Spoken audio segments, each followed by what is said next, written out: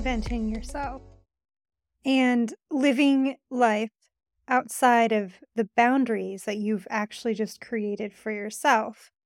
That could mean chasing a career you didn't think you could have, chasing a lifestyle that you didn't think was accessible to you or doable in the slightest. This reinventing yourself can come from multiple different paths. The thing about reinventing yourself is a lot of people feel that their time has passed. They may feel that the opportunity to do so just hasn't presented itself yet, and they will know clear as day when it does.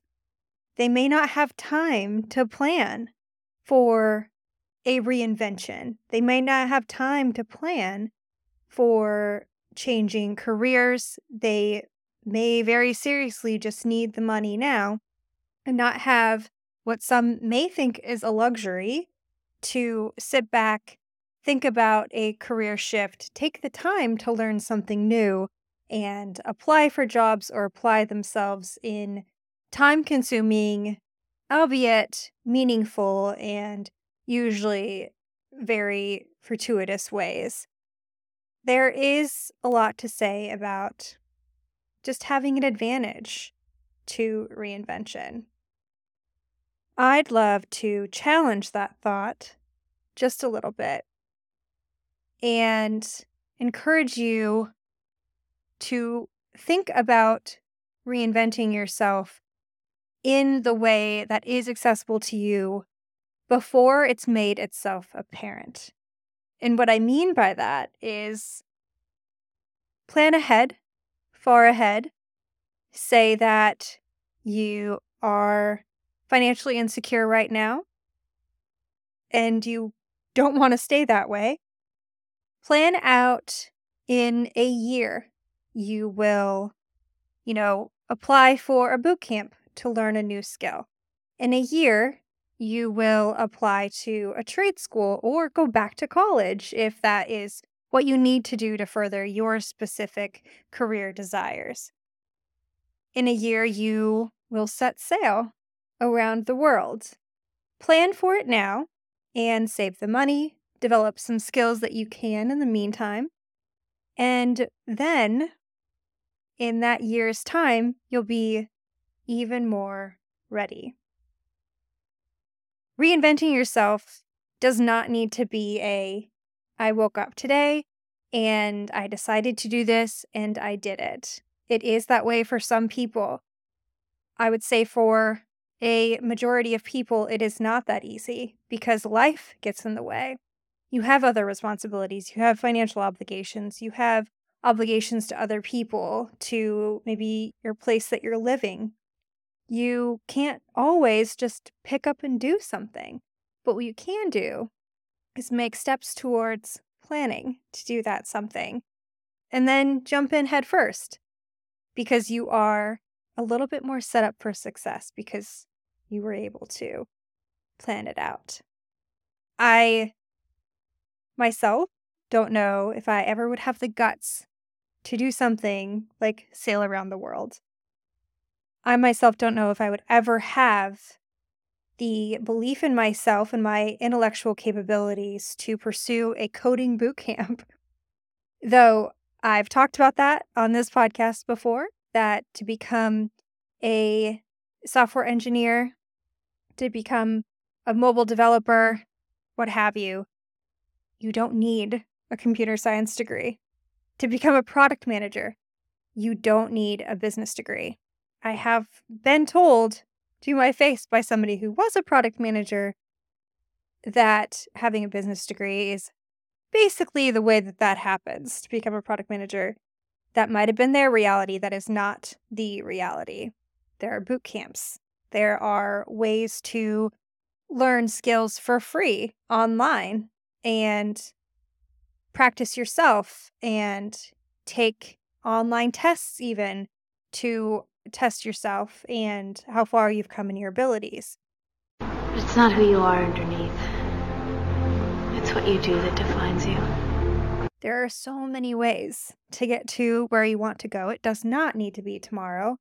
But if you wake up and you decide that you want to pursue something different in your life, plan for it and make it happen for yourself. That is exactly what Liz Shipton, the guest today, did. She is currently sailing around the world, living many people's wildest dreams with her boyfriend and her dog, and she writes books about it. And before that, she wanted to be a software engineer, and so she decided to go to a boot camp and learn the skills needed. And then she got a job in Silicon Valley. She is walking, living proof that the college degree to get to where you want to go may not always be what you need to get to where you want to go. There's probably another way. And if you really want to put your current life on hold and pursue a life of travel, whether that be in a van, whether that be on a boat around the world, whatever that might be, you have it in your capabilities. You have the guts, you have the grit to do it. I can promise you that. I didn't believe that I could before talking to Liz. And now, if I wanted to pick up and pursue something for even a couple of months where I put everything on hold and I pursue a life on the road, I honestly feel more confident that I could figure it out. I could plan for it and I could make it happen for myself, just like she did. Her story is remarkable. It did not happen overnight. She planned for it, and she has excellent advice on living your life the way that you want to live it and what that meant to her. Welcome back to the You're Not Qualified podcast. My name is Courtney Heater. I'm your host. I'm so stoked you are here, and I'm so stoked for you to meet Liz. Are you ready? Let's go. I never said thank you.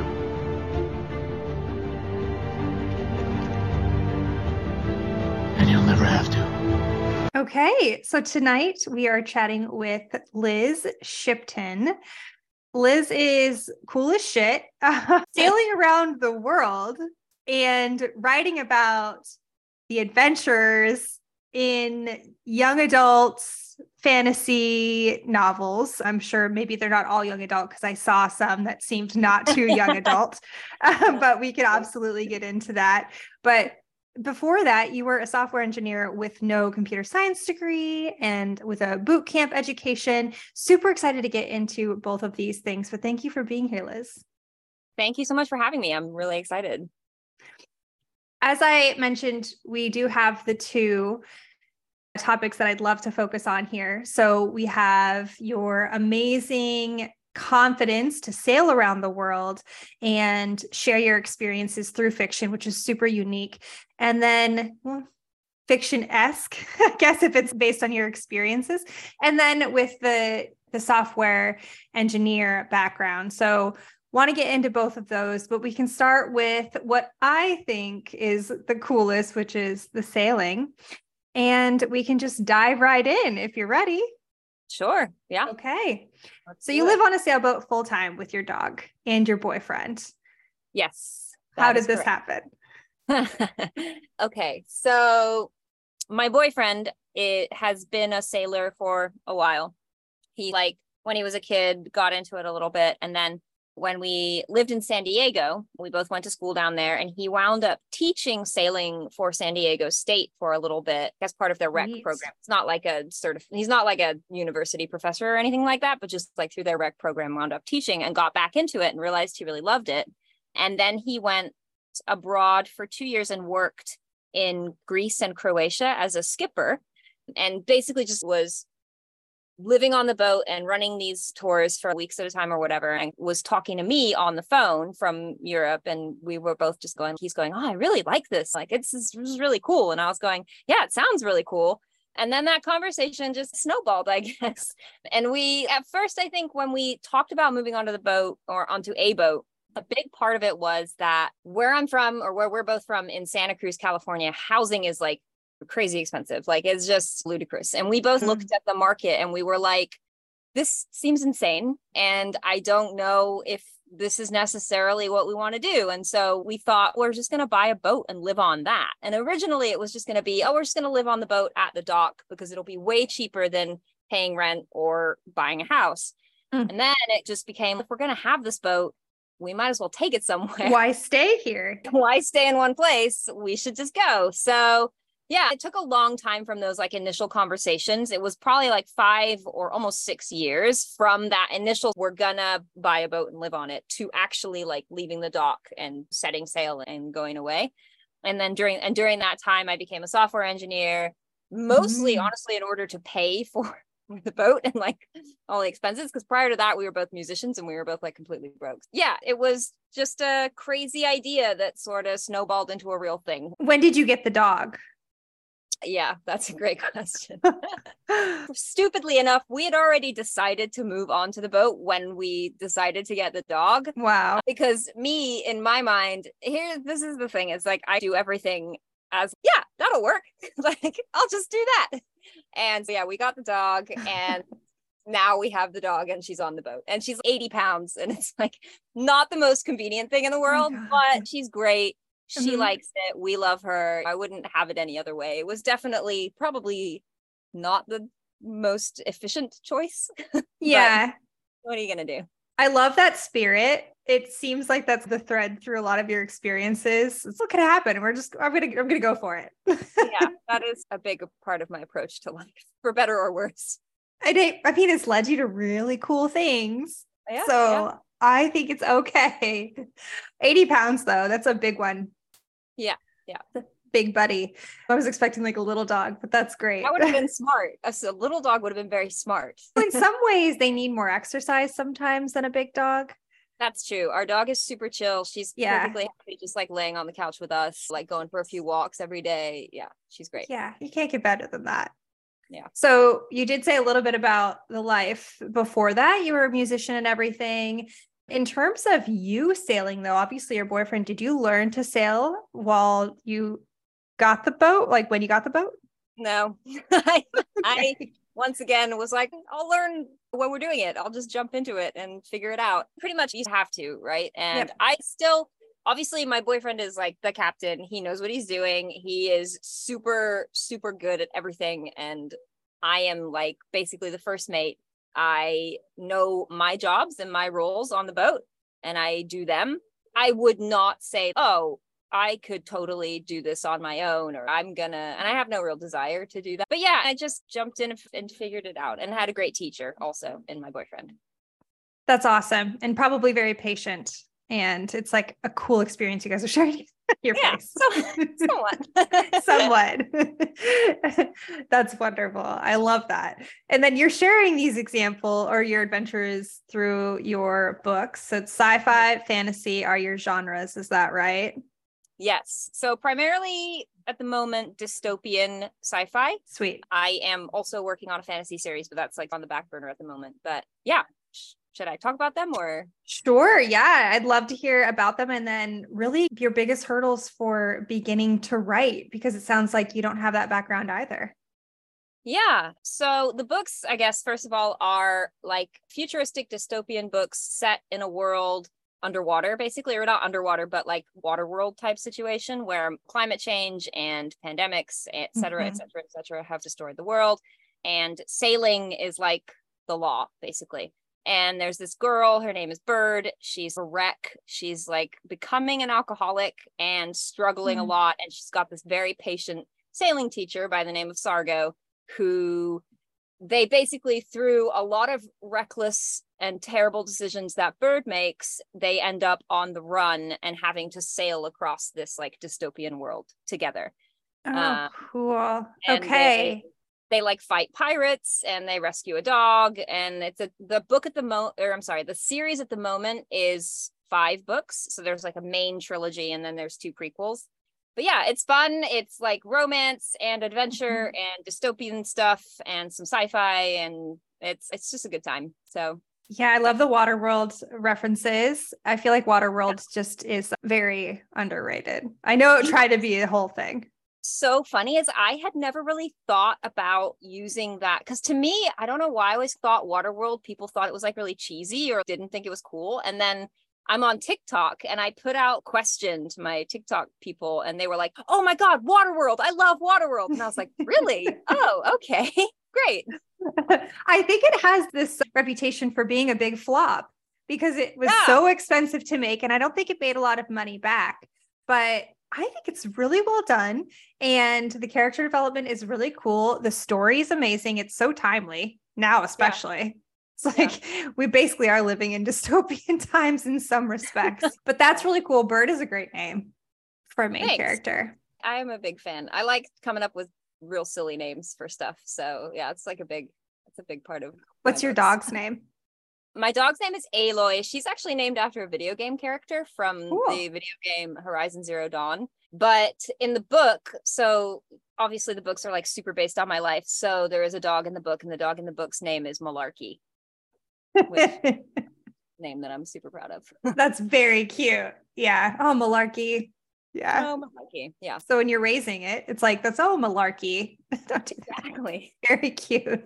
I love the tie into adventure books. I think that's a really good stepping stone almost for somebody or young adults even that are really curious about life of adventure, which you're very clearly living. It might not always feel like you're living that from your perspective. I could imagine it might be a little bit chaotic, but from the outside looking in, it's just so exciting. Not a lot of people want to follow the path that way. I definitely like with the books was hoping to, so like the majority of the characters are female. There's LGBTQ representation in there. And I really wanted to put this world out there where like badass women were doing cool things, and badass people of all genders, of all races, of all everything were doing something other than like the normal thing.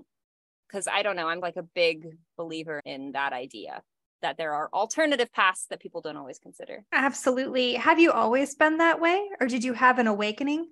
I don't know. Yeah, I think probably. I had a mom who was like very strong, and she actually, so this is a funny story. My mom and dad met on a boat like way back in the day. They both worked offshore. My mom was like the only woman on this oil rig, basically working on a survey crew amongst a bunch of dudes with clothes that like didn't fit her because they were all made for men. And this is like the 70s. Oh. So like that's who raised me and put all these crazy ideas in my head. Yeah. So that's really, I love that, like full circle, that on a boat. Now you're living on a boat. Do you have any specific advice for people who are wanting to step outside of their comfort zone and do something quote unquote crazy, like with their life, like completely flip the script? I would say, so it's funny, when I thought about this question, the first thing that always pops into my head is just do it. But I actually don't think that's great advice. I think it does take planning, and it does take like time and commitment and like you just have to say, this is what I'm going to do. And then you have to go after it, and you have to arrange your life in support of that. There's a lot of advice out there that's don't wait, just go. That is valuable because there does have to be that kind of spirit of just at a certain point, you just have to go for it. Just jump. Yeah. But you do also really need to plan and be diligent and learn a lot.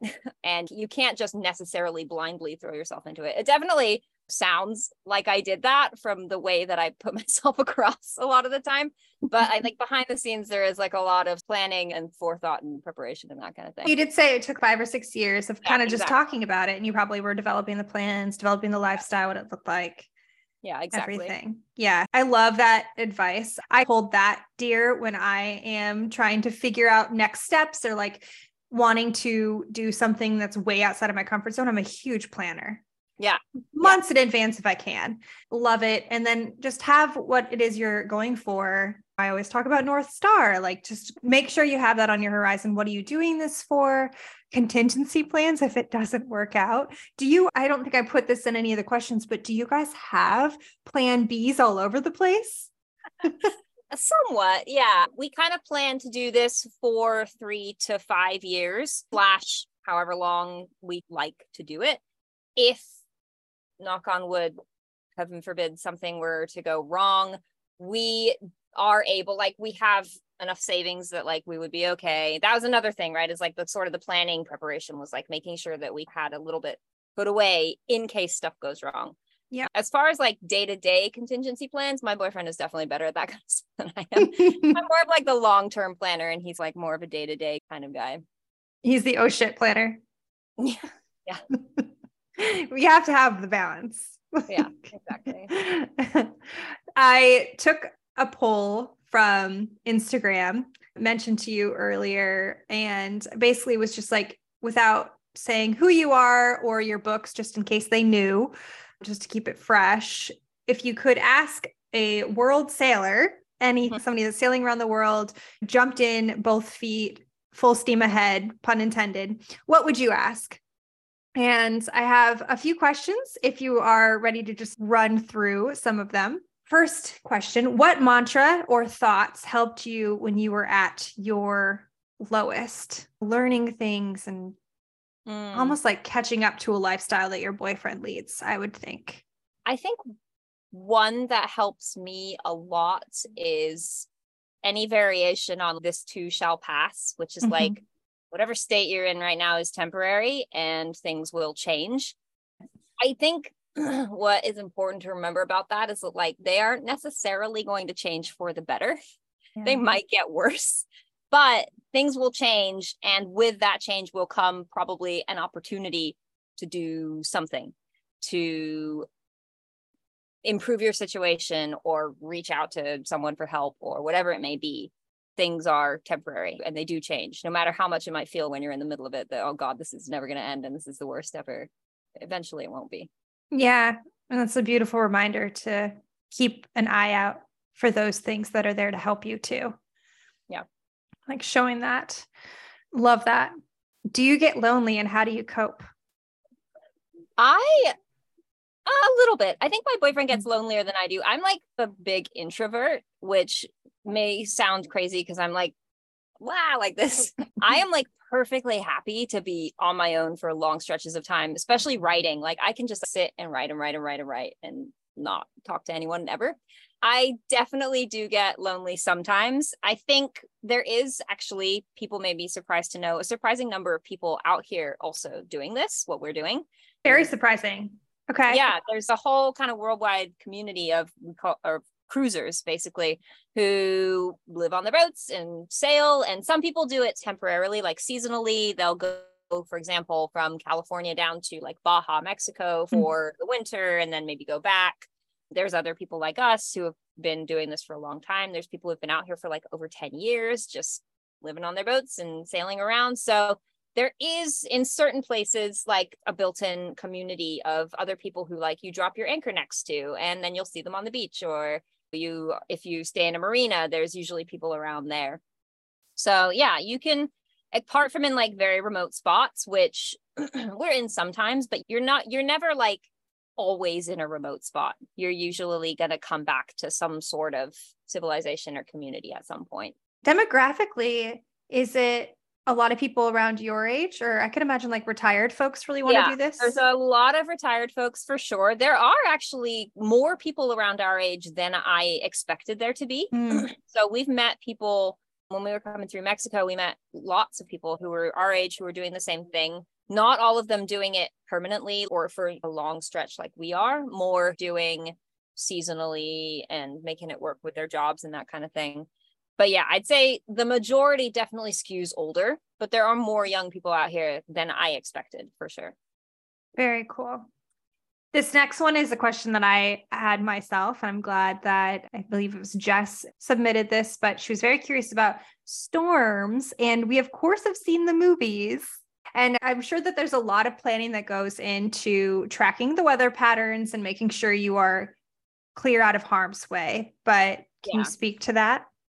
Yeah. So we've been fortunate enough that we honestly have not dealt with any real serious weather. And it is because there's a lot of planning, a lot of watching the weather and figuring out when the best time is to go to a certain place. For example, right now, it is just about hurricane season in the Caribbean where we are. We basically just make sure we're not in hurricane zone. And same thing when we were in Mexico last year. You know, there's the hurricane belt, right? Where hurricanes are really prevalent. As long as you're south of that or north of that, you should be fine. So unfortunately, it's not super exciting to talk about, but it is, again, it's like that planning and preparation and watching the weather and just trying to be smart about it and be informed. Yeah, we don't really want to go out and live your best perfect storm reenactment. There's definitely been a couple. When we came into Chiapas, Mexico, there's a lot of lightning around there. And lightning is like a thing that is super, super scary on a boat because you're the tallest thing out there. It will find you and it will hit your mast and it'll just destroy all your electronics. I mean, people have had, like, it'll blow a hole in your boat. It'll just like, so when we were coming into Chiapas and we could see lightning happening all around us, and we were just like, oh God, what do we do? So we honestly just put on the motor and we turned around and we motored away from it for an hour. And then we, at a certain point, we're like, okay, this feels safe. And we went back. Wow. It's so stressful, but also so exciting. Yeah. And masts, are they aluminum, like a type of metal usually? Yes. Okay. Yes. So it's even more of an attract. For the most part. Some boats are made of wood, not typically nowadays, but yeah. Yeah. So cool. And the last submitter question, what is the biggest thing you miss about not having a traditional home? Yes. Honestly, I would say the space for sure. We actually have never lived in a super big place. Even when we were on land, we lived in like basically a studio apartment. So we have gotten pretty used. My boyfriend and I have been together like 13 years. And in that time, we've basically lived in one room pretty much. Or like 2 rooms. You really like each other. Jeez. Like a 1 bedroom. So we were already used to being in close quarters and sharing space and that kind of thing. But it is definitely different being on a boat. And that is one thing that I would definitely, particularly for storage, just being able to put things away and put them out of sight is like very much something that I like to do and is not always possible to do on a boat because you just don't have space to store. Yeah. Do you miss being able to sit on the couch and decide to order takeout? No, not really. We were never big takeout people. We have a couch. It's not a couch, but it's 2 settees in our living room area. So we sit on the couch and we have a projector instead of a TV with a lot of don't tell anyone pirated movies on it. And it only fits. Yeah. So yeah, we have a lot of just normal, regular experiences. And then we really love, like when we get to a city like Cartagena, where we're anchored now, we're always like, okay, let's go find the Domino's. Let's go find the food that we like haven't gotten to eat for however many. And you've been craving. Yeah. I think that would be one of my biggest hurdles, honestly, is because like my cravings are strong and fierce and they're hard to get rid of. Yeah. Do you guys have a traditional oven setup? Is that safe on a boat? Yeah, we have. So we have a propane stove. It's very small.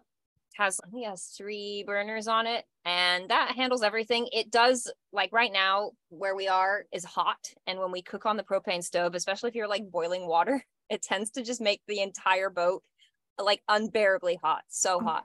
So right now we're doing a lot of cooking outside on the barbecue. We have a barbecue that like mounts to the rail. We're trying to do most of our cooking out there right now, just because it's just crazy.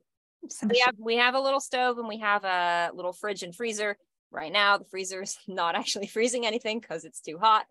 But yeah, it's all these little things that like after 2 years that we've been doing this, you just get used to it. And you're like, we don't have ice anymore. Oh, it is what it is. What are you going to do? It's what it is. Yeah. Could you just float a cooler alongside your boat in the water if it's really cold water? The water was cold, but the water's 80 degrees. So never mind. Yeah. Back up in California, yes, for sure. But not down here. Oh, man. Just go for a swim instead. 80 degrees sounds wonderful. That's the major upside is like literally when we're anchored on these like beautiful islands is you just jump off the boat into the water and you can see all the way to the bottom. Like it's crazy. Oh man. What's the most beautiful place you've been anchored? Oh, that's such a hard question. So we stopped at this one spot in Costa Rica called Santa Elena, which was like right on the edge of the jungle. And there was like nobody else there. We were the only boat, the only people for, I don't even know how many miles around. And the jungle just came right down to the water. Oh my gosh. And like when the tide was low, you could walk in a little bit, but it was like so dense, you couldn't really get into the jungle, but you could walk next to it. And the water was like turquoise. And yeah, that was pretty special. There were like parrots flying over the boat in the morning and the evening. Oh my gosh. Yeah, that was a really cool spot. And then a couple places we were in Panama, actually. Panama is really beautiful, which I didn't know was not expecting. But if anyone's looking for a cheaper alternative to Costa Rica, Panama is awesome. Yeah. Awesome. Monkeys and just like parrots and beautiful water and yeah, amazing. Yeah.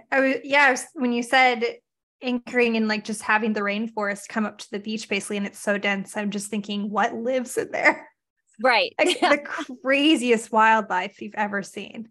Yeah, for sure. And you don't really want to mess with it, probably a lot of it. Oh gosh, it's such a cool life you lead on the boat. I'm almost jealous. I didn't ever think that I would be the type that would want to do that, but I learned to sail. I lived in California when I was a kid, and I loved it so much. And then we sailed. My dad had a catamaran boat, and so we sailed that around in whatever lakes we could find when we moved to the Midwest. But I never picked it up again as an adult, and I think that I'm going to. I live in Seattle, so it's very accessible. Yeah, I should. Perfect. Where in California did you live? I was in the Stockton area, so Lodi, and learned to sail out in the Delta area. Right. Yes. Yeah, and it was so fun. That's a cool spot. Yeah, I loved it. And then we did a little bit of ocean, but then we moved, and so we did a lot of lake sailing in Kansas, which was pretty darn fun. And it felt less big time because it was more land around you. So it's like a little safer. But yeah, that's so cool. Maybe I'll pick it up. Maybe this is inspiring me to pick it back up. Actually, I think I will. So I'd love to get into your other past life, and that is software engineer. You're not still software engineer. You're a full-time author, sailor. So I'm currently, basically, I parlayed my software experience into some freelance writing. So I now write online content like about coding. So I write like tutorials and blog posts and things about JavaScript and Python sometimes and other technical sort of how-to type things. So I don't code anymore, except for to build my own website, excuse me, for the author stuff and to help out a couple people I know, like my little brother and stuff. But I don't really code that much anymore because, to be totally honest, it was never like my passion. I enjoyed it a lot, and it was so incredibly fulfilling to learn and do. And I met some really incredible people, but it was never something that I was like so passionate about that I wanted to pursue it forever. I love this. So you started with studying music. Yeah. In university, and somewhere along your journey out of university, you go to a boot camp for coding. Why? I was tired of being broke. Okay. Honestly. So yeah, they make a lot of money. Software engineers they do make a lot of money. I was a musician. I grew up playing music. I studied music in college. I got a degree in music, and then I was a music teacher, like privately, a private music teacher, and I had my own band, and I used to sing and do gigs and all that kind of stuff. And then actually, when my boyfriend and I started coming up with this plan for sailing, I realized we're going to need some money because we don't really have any right now. And I looked around and was like, what's the thing that is just going to make me the most money? And I saw software engineer, and I was like, wow, they make a lot. I'll try that. You're not wrong. And it worked. Yeah. It did work. I love that. And you went to a boot camp, right? How long was the boot camp? 13 weeks. Wow. So it's like about 3 months, a little over 3 months. It was called Hack Reactor. I highly recommend it. If anyone is considering doing a boot camp, it was an incredible experience. It was like mind bending and life changing and so hard. I basically moved to Oakland for 3 months and crashed on my friend's couch. And then I would wake up and go code for like 12 to 16 hours a day at this boot camp, and then come home and like crash on his couch again, and then wake up and do it all again. And it was like 6 days a week. It was like nonstop and super intense. Whoa. But yeah, if that's the kind of thing you're into, I highly recommend it. Do you feel that you were able to pick it up pretty easily, coding? In some ways, yes. In some ways, no. I struggled with a lot of it because I don't know, math and stuff like that was always really hard for me. I did not like math. Yeah. I actually got into music. Part of why I pursued music was because I just hated math so much. I didn't want to do it. And I think my like stubborn willingness to just make it work probably helped me more than necessarily being able to pick it up quickly. Yeah. Yeah. There were people in class who were just like geniuses, and I would just watch them and be like, wow, good for you. I think I would cry. Learning SQL alone was very hard for me. And that's just a querying language. SQL is tough. So that's not really, I know a little bit. Yeah. That's not what I do. I did more like front end and some back end. But yeah, SQL's hard. Yeah, it's complex, right? And there's so much. The part that I find the most difficult is when you are learning people's databases and their logic and like trying to figure out literally how to navigate it. And sometimes they're just huge. It's so difficult.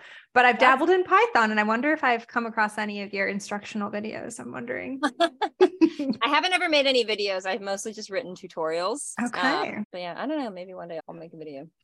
But yeah, reading other people's code in general is just, you're like going inside another person's mind. Yeah. It's just being like, what were you thinking here? Okay. Yeah. And then you realize it's yours and you wrote it like 6 months ago. You're like, God, this person, what were they thinking? Oh, this is me. Whoops. Okay. Look, what was I thinking? Don't I take notes? Like, where are the notes? I think that has a lot of transferability, honestly, to music education, because you have to think so creatively, and music notes are pretty universal and they don't necessarily change from one person's brain to the next, but you do have to get a rhythm that they're going for, right? And try to understand the composition in that way. Do you see any transferable skills from music to coding in particular? I would say one of the big ones is just understanding like the importance of practice and like repetition, and just being able to sit down with the thing and focus on it and be quiet in a space and make yourself learn it. Because it's not necessarily always like coding is great when you can do it with other people and you can bounce ideas off of them and like rubber duck. But at the end of the day, it does end up being like you and your computer or you and your instrument, and you just have to sit there until it works. And I think that to me is like the really big transferable skill between like music and software. You just got to grind it out. Yeah. Just sit there and grind it out. Other people may have different opinions. It could be just me, because like I said, I am not a genius. I just had to grind it out. Other people may not, but yeah. I think there's some truth to that. And I'm literally only speaking from a couple Instagram videos I've seen of other people. I'm really interested in like work setups, like how people set up their workspace. And so Instagram feeds that to me sometimes. And there's some people that are like, I am a software engineer and I've been working on this same code for 6 days trying to get it. And I'm like, is that what you do in your actual job? I figured that's when you're learning. No, that's the thing and this is the thing that I also learned when I was a software engineer, is like the world is just built by people like me. Nobody knows what they're doing. Nobody knows what they're doing. Yeah. And you sit and you like become a coder and you sit there and you're like, I still don't really know how this works. Yep. Okay. Yeah. Yeah. In my day job, like I work with software engineers on a daily basis to try to figure out bugs. And it is a lot of back and forth of, I wonder if this will work. And like sometimes the whole thing crashes and then other things break. And then those other things break. And it's, oh my God, it's a terrible ecosystem in a lot of ways, but it also makes a lot of sense to people that built it, I'm sure. But for me, I'm like, why does that break that? That has nothing to do with that. How are they connected? Yeah, that is how it is. What's your position? I'm a product specialist. Okay. So yeah, I basically am just trying to find the bugs in the product and understand if it's like more knowledge will help people not encounter the bug or if it's something we actually have to fix. Yeah. And ideally it's the latter, but it's hard to get buy-in as it's just like the way it works. So in terms of your interviewing then, I'm very curious about this because in the world of product and engineering, there is this elitism of you went to business school, you have a computer science degree. It is a huge gate around it and lots of barriers to entry that I don't necessarily agree with. But because you had the boot camp background and you were trying to get jobs in Silicon Valley, what were the reactions to your degree and the boot camp experience trying to get a software engineering job? So honestly, for the most part, people were very receptive and into it. And I don't know if that maybe is a Silicon Valley thing or California thing, or because we're all hippies out there.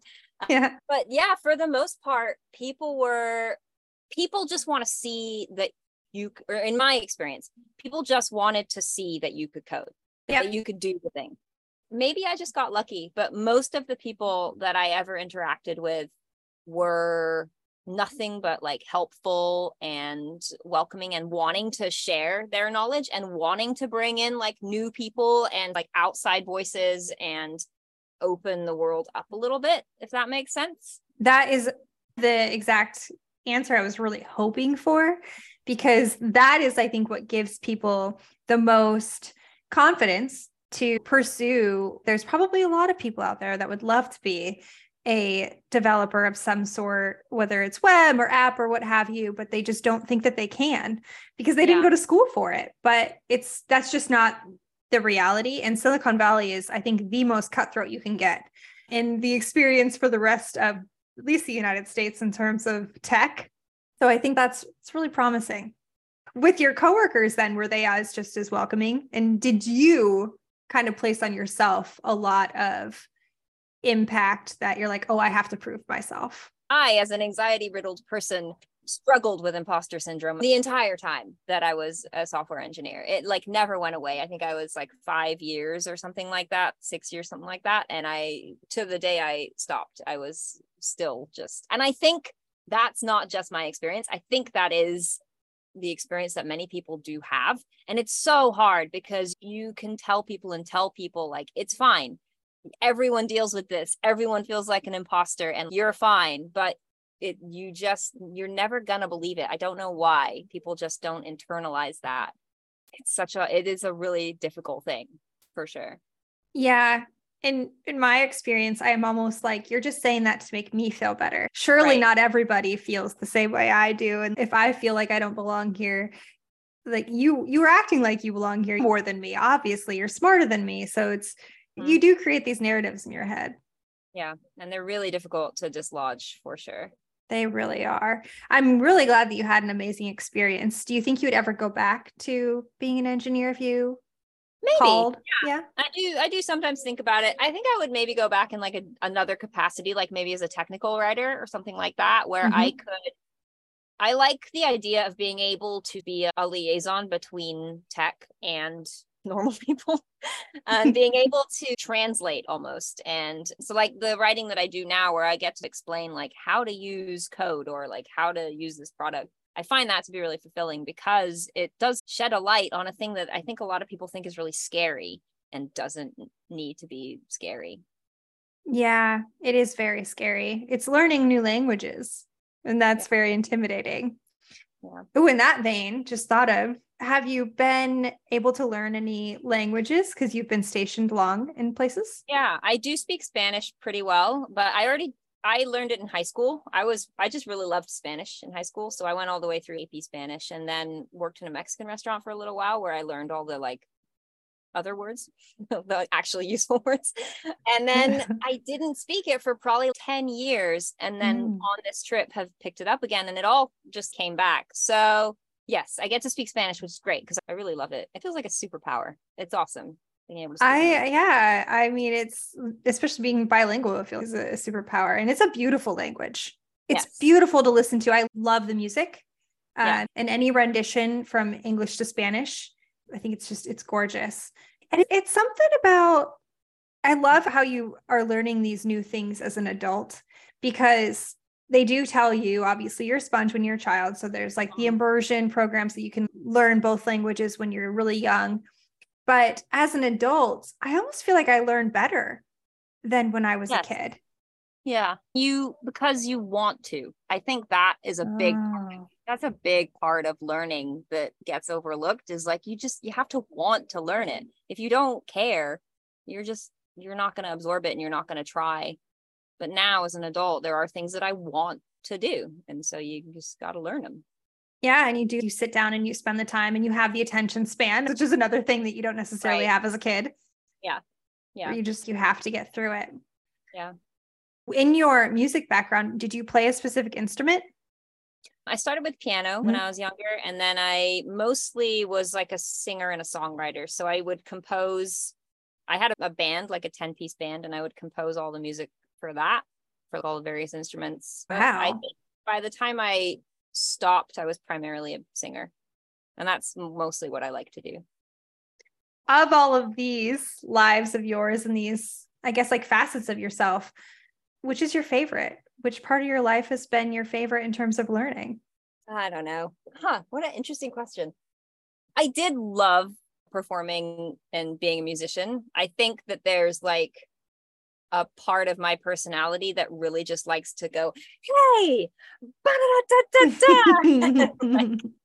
and do that in front of a bunch of people for whatever reason. So that was super fun and probably one of the best like times of my life. And I do really hope to be able to return to music at some point. I play and I sing on the boat, and I'll jam with people whenever I can. But I think secretly in the back of my mind, I always hope one day to have a band again and just be that crazy person again. Do you find that a lot of introverts like that, like a stage presence? I've actually thought about this because you're either reciting a play or you're singing lyrics that you already know, or you're playing an instrument that you already know. And all you have to do is stand there, and you don't actually have to talk to anyone. You just are up there doing your thing, and the audience sits there and watches you do it. So in a weird way, I have thought about this a lot. I actually think that introverts do well on stage, or like maybe are drawn to it in some way, or like certain performers and singers, you can go, maybe I feel like a little bit they maybe are an introvert.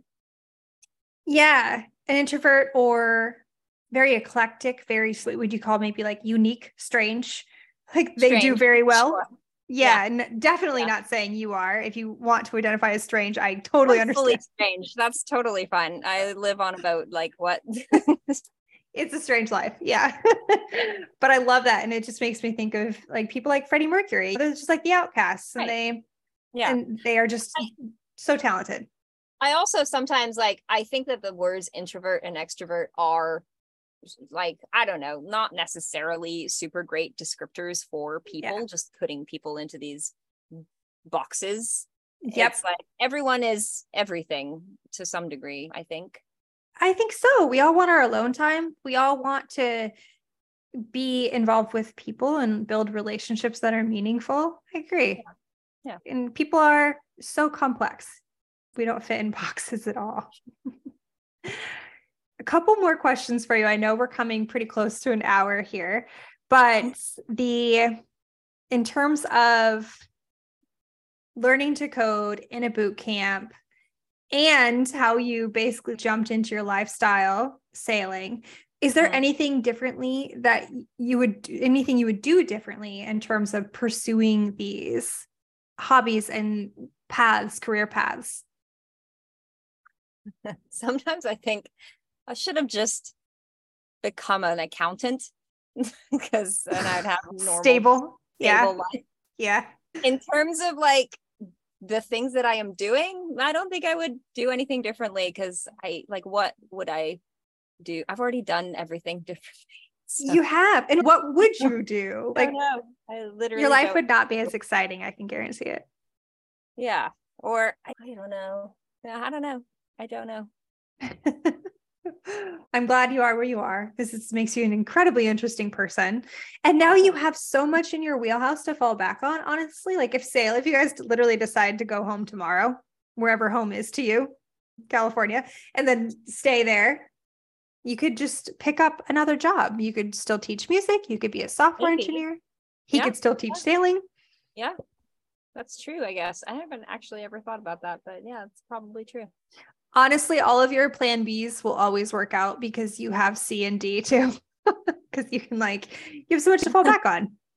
It's amazing. And you're a really good testament to following your flights of fancy, right? Because if you want to do something, just do it and figure it out as you go. And if you can't figure it out as you go, ask for help or join a boot camp. Yes. Asking for help is a big one for sure. Yep. And people are usually very happy to help.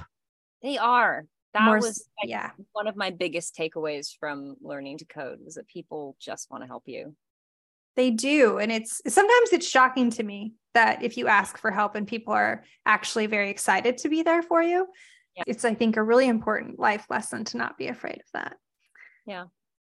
So your books, where can people find them? And if people want to follow your adventures otherwise, is there a place to do that? Oh, yeah. Okay. So the books, actually, as you mentioned at the beginning, there are 2 versions of the books. Yes. There is a YA version, and then there is an NA version, which is like more adult and has explicit hugging and kissing times. Let's call it that. So if you want to get the YA version, you can find them both on Amazon. Basically, the YA version, book 1 is called Salt, and the spicy version, book 1 is called Salt and Fury. And then you'll find the whole rest of the series from there on Amazon. You can also check out my website at lizshipton.com. If you happen to be on TikTok, you can follow me there. I'm at Liz Shipton Author. And then if you'd like to follow our sailing adventures, you can find us on Instagram at SV_Loki. Beautiful. I'm going to follow you immediately. Is it salt because salt like the ocean? It's salt for many reasons. Okay. You got to read. The first page will illuminate that for you, actually. Oh, great. Okay. And then you can hopefully read the rest of it. That is wonderful. Thank you so much for spending time with me tonight. I can't imagine that it's easy to work around your sailing schedule. So I appreciate it very much. This was so fun. Thank you so much for having me. I really appreciate it. Thank you so much for listening to this episode. And fun fact, this is the 50th episode of the You're Not Qualified podcast.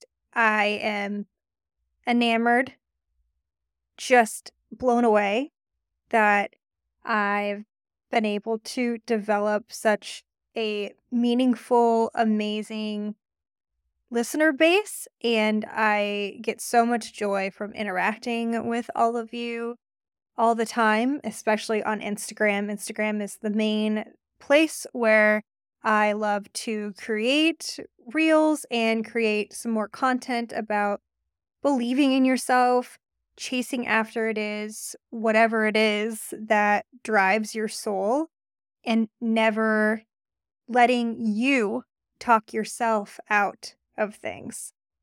That is my mission here. I never want you to talk yourself out of the things that you really want to do because of your background, because of what you thought that you knew before, what you were taught, literally what your body could do when you were young. I just want you to go for everything. And I hope that Liz also encouraged you to just go for it. It's incredible that she's sailing around the world with her dog and her boyfriend, and she's having these amazing experiences. And I love that she just goes for it. Yeah, she feels like an imposter. She felt like an imposter as the software developer, as she said. And she just doesn't think that goes away. I don't think that ever goes away. I've talked on a couple episodes and with other podcasters on their podcasts that sometimes you just have to embrace the imposter syndrome and learn from it. What is it telling you? What is it telling about you about what you think your capabilities are? Can you learn from it? Where can you grow from it? There's so much we can learn about the inner workings of our brains and our confidence and what drives us just by listening and by getting out of your comfort zone whenever given the opportunity and going after those things that you really didn't think that you could. Go for it. Just go for it. Whatever it is that you want to do. And as Liz was saying, planning is essential. She did say a lot of people say just go for it. But the reality is planning makes sense. Planning will help you with contingencies. Planning will help you feel more prepared for what you're getting into and be more prepared, financially, physically, mentally, emotionally. Planning really helps. And planning can take a long time. But planning will help you be that much more capable of what you want to do when the time comes. Don't write off your dreams. Do not write off your dreams, friends. If they feel too far away, just map out step by step and take your time and plan for them. I really hope that this speaks to you. And again, thank you for being here. 50 episodes is amazing. Here's to 50 more. Let's go ahead and cheers to that. Your trivia tonight, since we talked a lot about sailing, I was really curious about the world sailing record. There could be so many different types of sailing records I recognize, so I chose one that is basically no stopovers, no assistance, you're just sailing. So only 4 sailors managed to complete a round-the-world tour in a single-handed multi-hull, new word for me, in a single-handed multi-hull without stopover and without assistance. Only 4 people have accomplished this in the world today.